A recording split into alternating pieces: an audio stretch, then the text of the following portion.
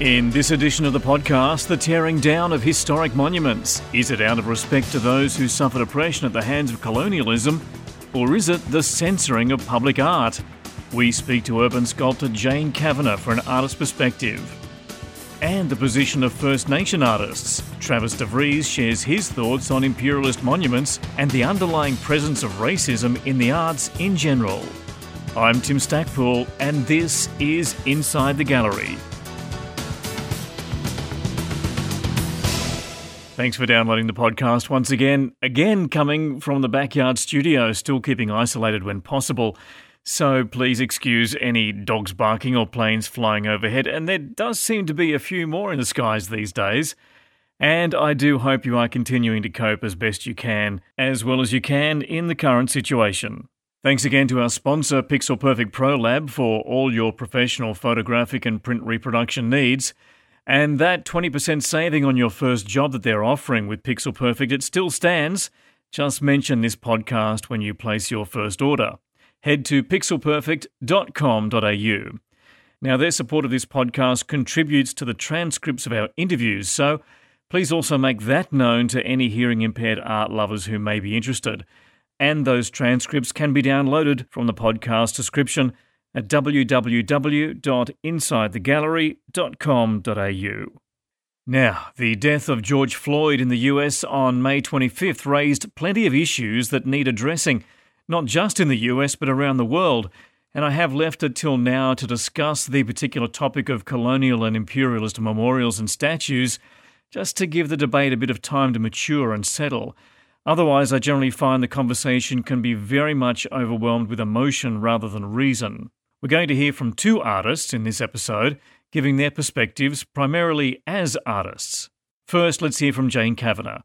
Jane has just recently been awarded 2 New South Wales Landscape Architecture Awards for her artistry work, and also won the 2013 Register of Military Monuments of National Significance Award.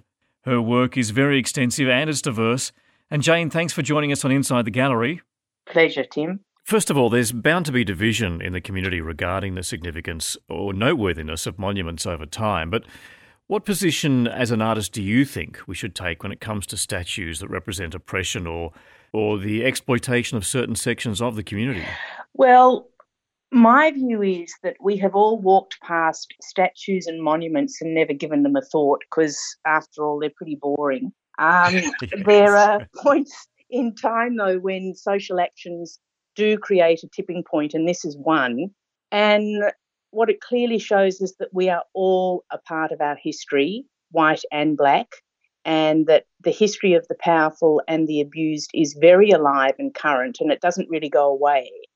Defacing monuments as part of the Black Lives Matter movement, I think, has given them a new life. And I don't think that monuments do need to last forever, but I do strongly believe that new work should be commissioned to tell the counterpoint stories, and that's an opportunity to look forward to. Yeah, and what do you think of the idea of just changing the narrative around statues and monuments? We have certain plaques, say, on the Captain Cook monument that said, he discovered Australia and all that sort of talk. Yes. If we merely just change that narrative, can we leave these monuments where they are, do you think? Look, I think there's options for both, and sometimes it is good to do interventions that create a little bit of noise, because it's important that we understand where we've all come from. I think repositioning is okay. I also think that leaving them there is okay. I think the important thing, though, is to create works that address what is important today, and that's racism. But that also needs to be addressed at a political and policy level across society. It's not just through public monuments and plaques, although I do think it's incredibly interesting that monuments and statues have been the target of creating a louder voice for it. in particular, rather than, do you mean just regular political discourse? Yes. It actually reminds me very much of a work by David Goldblatt, the South African photographer, called Rhodes Must Fall. And it's a picture of the statue of Cecil Rhodes that he took, which was in the Cape Town University grounds. And over time, of course, Cecil Rhodes has come to represent everything bad about imperialism. And the students there pretty much lobbied to have that statue removed. And there's a great photo that David Goldblatt took of the statue being removed and all the students taking a photo of that statue being removed. Yes, and that'll become more powerful than the statue. Yes, that's right. And it certainly has. It almost looks like there's a praise or a worship going on with everyone holding their phones in the air, taking the picture. Probably a worship of the statue being removed rather than of the statue, of course, is the message. Yes. But he was very much of the view that the end of apartheid meant the liberation of those that had been oppressed for so long, and yet those who had been oppressed for so long were now oppressing the expression of those that came before them, if you know what I mean. Yes. And he felt that was very disappointing, that this liberation had meant a new type of oppression. Well, that's how history rolls, isn't it? It really, when you look back in history, it really is the vanquished and how the powerful have kept rising, and it just keeps repeating itself. Yes, but I think there's also a matter of perspective. The difference between a war criminal and a war hero depends on who won the war. I think very much to the images I remember from the Iraq conflict, and when the Allied troops went into Baghdad, they pulled down that statue of Saddam Hussein. If you remember those amazing pictures. And I kind of wonder whether the statue should have remained as a symbol of his oppression in the past, rather than the pulling down of the statue being a symbol of the victory of those who had invaded the city. Yes, well, these are all moments in time, and passions do arise and actions are taken. So it says a lot about what's happening at that time for those people. But I just wonder, with your work, and your work is very extensive, as I indicated in the introduction, over the passage of time, could you ever imagine your own work coming under scrutiny for whatever it might be seen to represent? Well, I was involved in the design of the Boer War Memorial, which is located on the Anzac Parade in Canberra, and we won that design in a national competition. The history of it is quite interesting because Australia supplied many of the horses, and there was a special breed called the Whaler, which has been an important war horse and an export for us. And in that war, 60% of them died compared to 3% of the men who were killed. They were falling like flies, and they died from starvation and exhaustion in what was a very grubby war of British imperialism. And our design showed half-buried skeletal horses and it was far more expressionistic than the final result. And the committee of retired military personnel were very clear that we could only win the job if we changed the horses to a more lifelike depiction. And personally, for me, this was hugely disappointing. And I think the depiction, although it is a beautiful memorial, I think the depiction can be critiqued with reason. After all, I think that war was over 120 years ago. And if we can't stand back with a critical eye, that's a little bit difficult.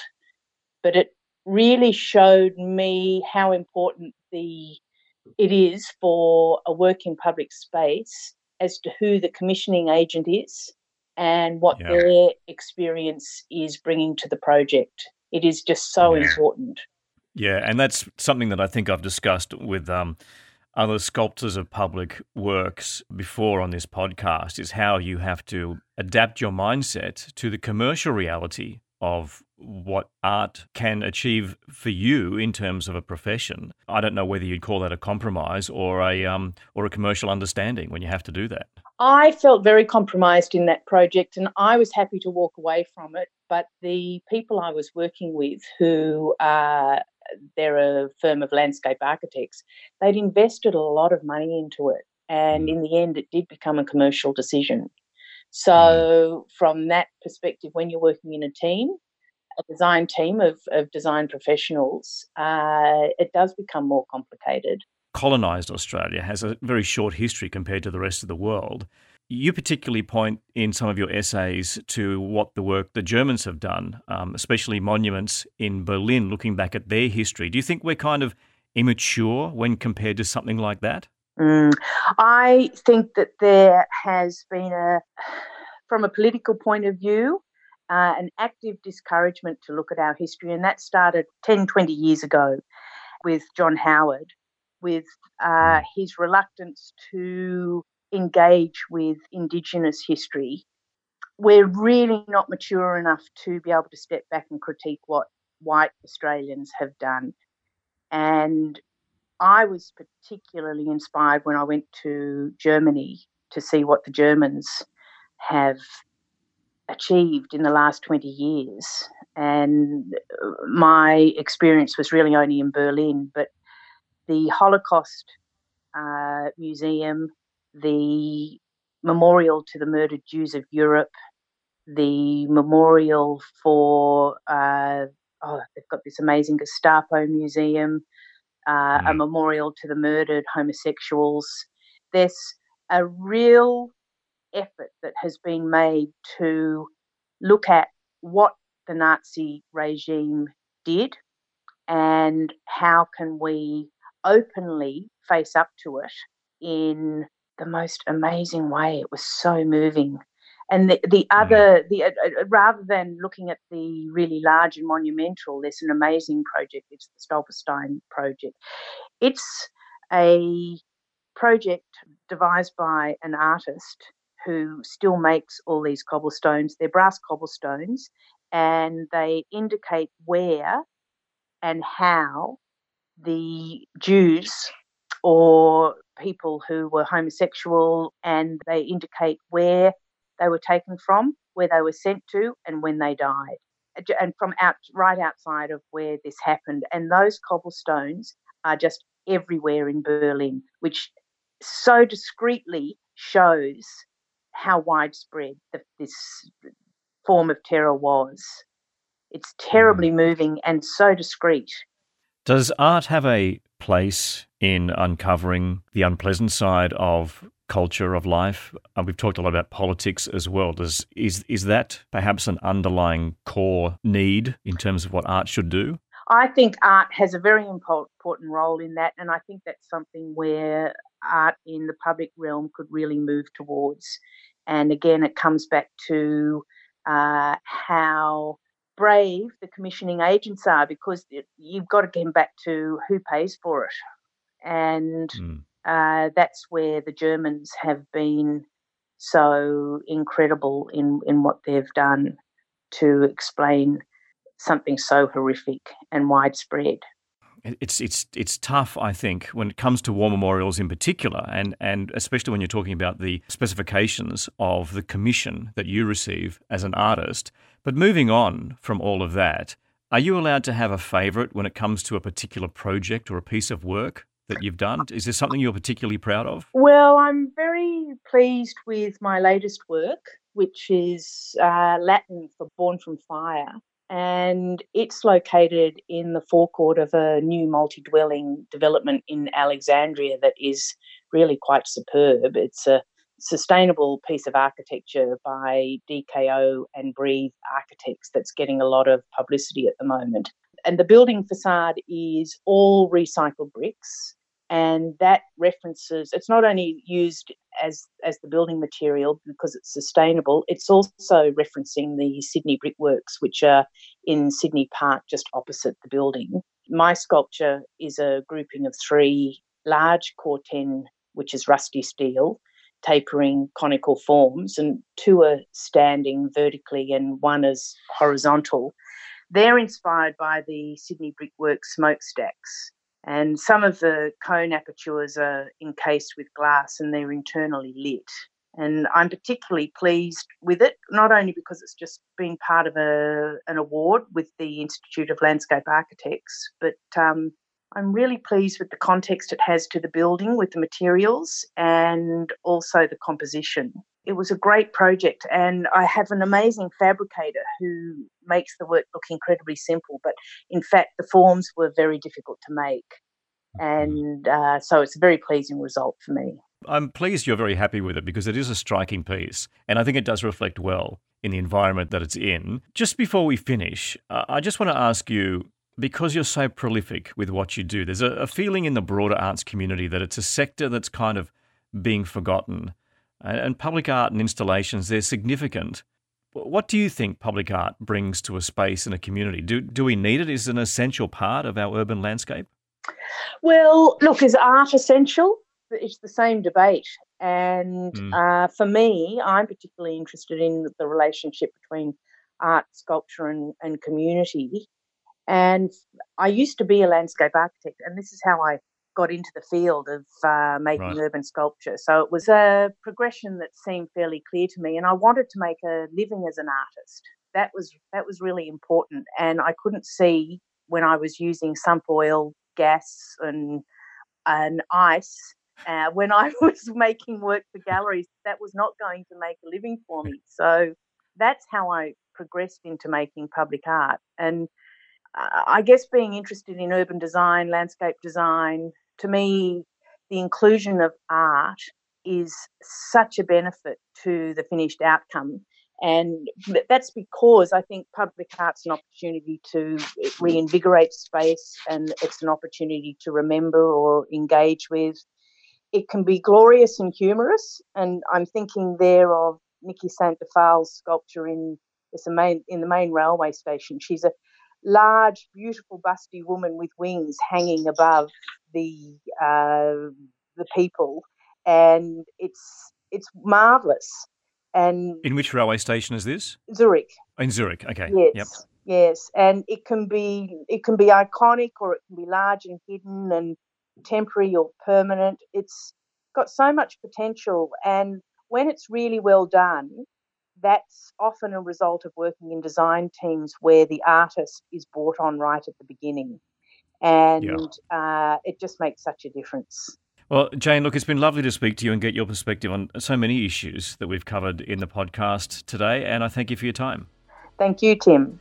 Jane Kavanagh there, giving us an urban spaces and sculptures perspective on the tearing down of monuments and a bit of an insight into her own work and philosophy. And to take a look at her work, head to www.janekavanagh.com.au. Now that's Kavanagh with an O-U-G-H on the end. janekavanagh.com.au.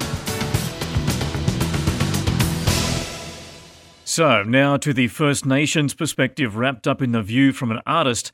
Travis de Vries is a Gamilaroi man. He specialises in the delivery of culturally diverse projects and events across venues and artistic disciplines. He began his professional career as a performer for Bangarra Dance Theatre, and today he is a visual artist, a writer and a creator of dark fiction, drawing on his Gamilaroi cultural heritage and his connection to Europe via his grandfather. We're going to discuss his work Cook Falling, Tear It Down, which depicts a scene in Hyde Park in Sydney where a group of Aborigines have tied a rope around the iconic yet sometimes polarising statue of Captain Cook, and they've begun to unseat it from its podium. Travis, thanks for taking the time to chat with us on the podcast. No problem. Thanks for having me. Now, we've been talking through this podcast about monuments and artworks being torn down because they represent some type of oppression or exploitation to certain sections of the community. What's your position on that? I think, obviously I've done a quite evocative piece of artwork that speaks to that. But in terms of the idea of statues and monuments being taken down, I think that these deification of certain people who have done certain things is problematic in itself as well. Monuments are a part of worship as well. We're choosing as a society of who we hold above as this this is our greatest person. Yeah. And so as soon as they become tarnished in our eyes, it's why are we continuing to deify them? I totally see, particularly in Australia, monuments as being part of this narrative of repression and continued narrative of holding up the systems of oppression. Obviously, there's my work, Cook Falling, Tear It Down, is looking at a very particular statue of Captain Cook, who was part of the impetus for the colonisation of Australia. And like the fact that he is deified in like a place of importance within the city and in the cityscape of Sydney is, and kind of, like I walk past there a couple of times a week. Yeah. And I have this like overlord white person kind of staring down at me. It's like, well, what does that say to me? Yeah. It says to me something very different than it does to, say, if Scott Morrison's walking past it. Yeah. So, and you talked about the evocative works that you've created that particularly speak to this issue. But how about over the passage of time, our perspective changes on these things. But could you see, or have you ever thought about perhaps any of your work being removed or tarnished because over time it may be seen as being inappropriate? How's your perspective on that? Well, I mean, absolutely. And I would assume that by that time I'll be long gone and won't, Captain Cook doesn't care. And like, I don't think, I have self-censored some of my works because like, I'm like, oh yeah, I've explored that for myself. But that's, it's not necessarily a public piece of art. Yeah. And I guess like in terms of like a lot of my works are not public pieces of art, they're in private collections. And so like private collections can do what they want with those works. Yeah. If my works become part of the public realm, and some of them are, like, and if during my lifetime that there is debate around whether they are acceptable, I mean, I quite welcome it, really. Yeah. Like it's, I find that that's like an interesting thing of this idea of like, oh no, once something is made and it's in the public realm, like, oh, it needs to be in the public realm forever. We can never have sort of any conversation around whether we still want it to exist. Yeah. To compare it to something else, why are we not having Mein Kampf taught in every class in Australia? Yeah. Yeah. Because the ideas expressed in it are inappropriate and horrific. Yes. And this is, and I mentioned in the previous interview with Jane Kavanagh as well in this podcast, a statue of Saddam Hussein being pulled down during the fall of Baghdad by the Coalition of the Willing at the time, of course, didn't raise any eyebrows at all because he was seen as a tyrant, as we would perhaps statues of Hitler, you talked about Mein Kampf, and Stalin too. But the other side of this, though, I think, and I want to talk about art in this respect, Travis, is that these sculptures are also works of art. And how torn do we get as artists or those who appreciate art that, yes, perhaps it's a representation of something that we do find insulting or oppressive, but at the same time, it is somebody's piece of art. And to what extent do we have the right to decide that it's not worthy anymore as a work of art? I think that we as a community or as a society have every right to decide that a piece of art is no longer, especially one in the public arena, is no longer something that we want to like celebrate as being part of it. And like, I couldn't tell you who the artist is that made most of these monuments. I don't think most people could. They're not a Picasso. And not to like laugh it off and, say that, anyone who's not a Picasso shouldn't be, should be up for debate. Like at every point, like if someone's art and someone like is glorifying something that's no longer representative of our morals as a society, like I think there's room to always have that conversation. Yeah. It just like, it seems so strange to me that people are like, well, we need to save this. Art on one level is ephemeral as well, and will eventually everything goes away. Yeah. So like, a state of change for an art piece is not a bad thing. Yeah. It's us saying as a society that we want to change this and put something else in its place.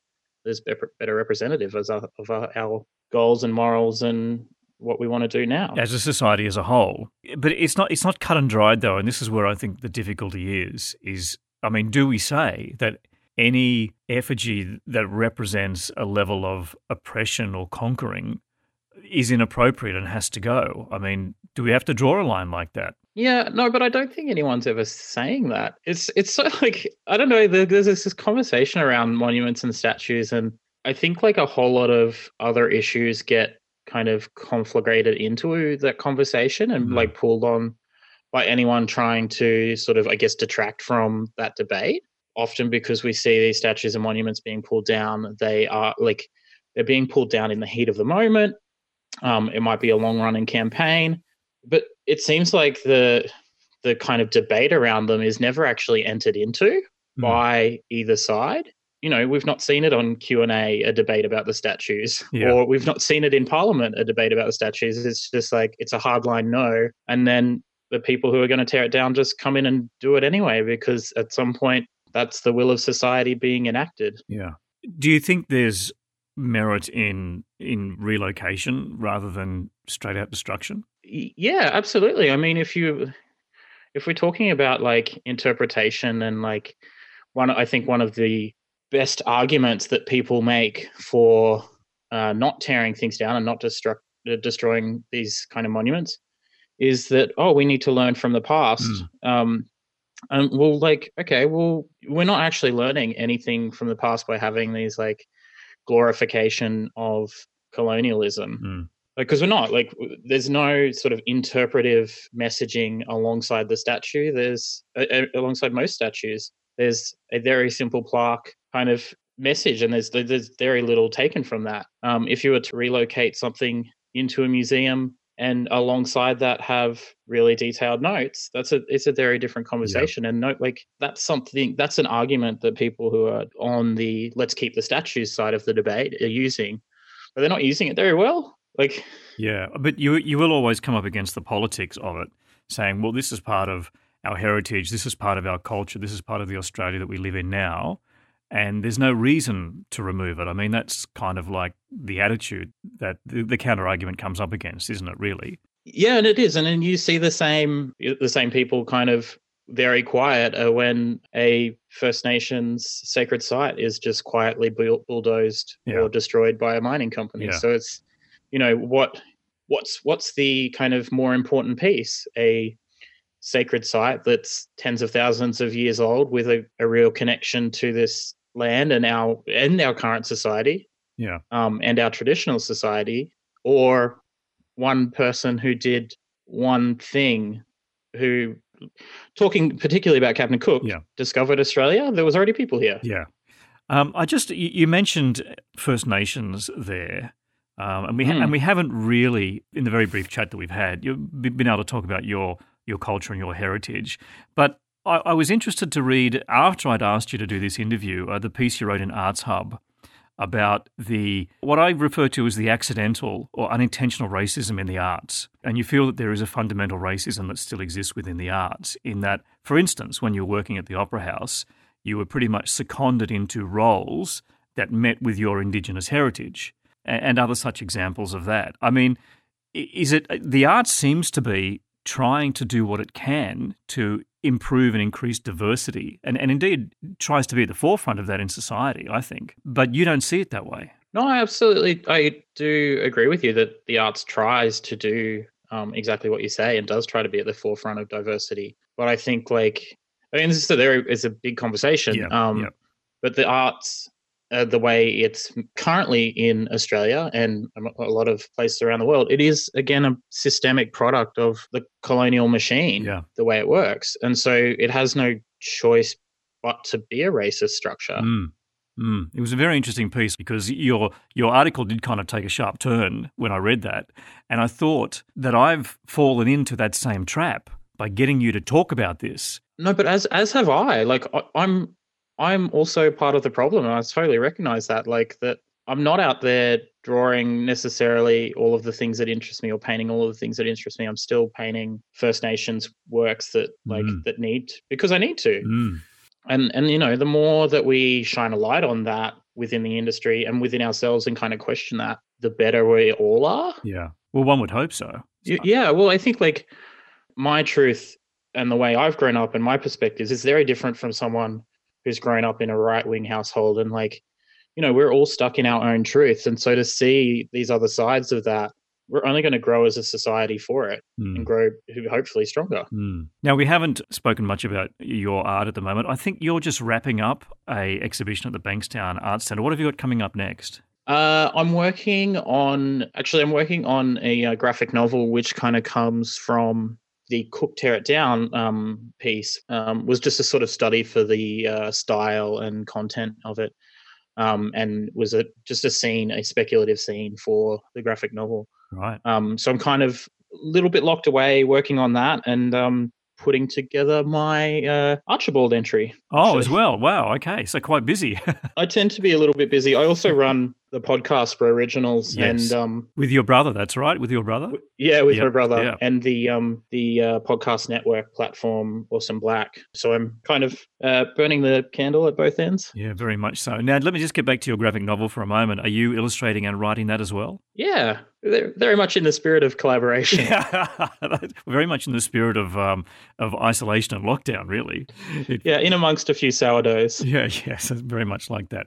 Look, Travis, I really do appreciate your time talking to us about this. It can be very highly charged and a very highly emotional issue. You seem to be taking a very rational perspective on how to move forward with this, and I really appreciate your time on the podcast. No, thanks, Tim, and thanks for having me on. And I definitely invite people to have more conversations about this, because I really think it's important to continue to have rational and I guess well thought through discussions about how we actually do move forward as a society within this space. Yeah, thank you again. No problem. Thanks, Tim. That's artist and writer Travis de Vries there, giving us his perspective on the current debate around memorials and how we should approach the times and behaviours that they represent. And you can learn and see more of his work at travisdevries.com. And that is the podcast for now. If you missed any of the links mentioned in this episode, you can always visit www.insidethegallery.com.au, where you will find them in the description of this edition, as well as a link to the transcripts, always made possible by Pixel Perfect ProLab. And there's also links at our website to our Facebook and Instagram pages, so please follow, as well as a link to sign up for our mailing list, which will only ever alert you to a newly published edition of this podcast, I promise. And you can unsubscribe at any time. Do what you can at the moment to support the arts, keep safe, follow social distancing as locally advised, wash your hands and stop touching your face. I'm Tim Stackpole. Bye-bye for now.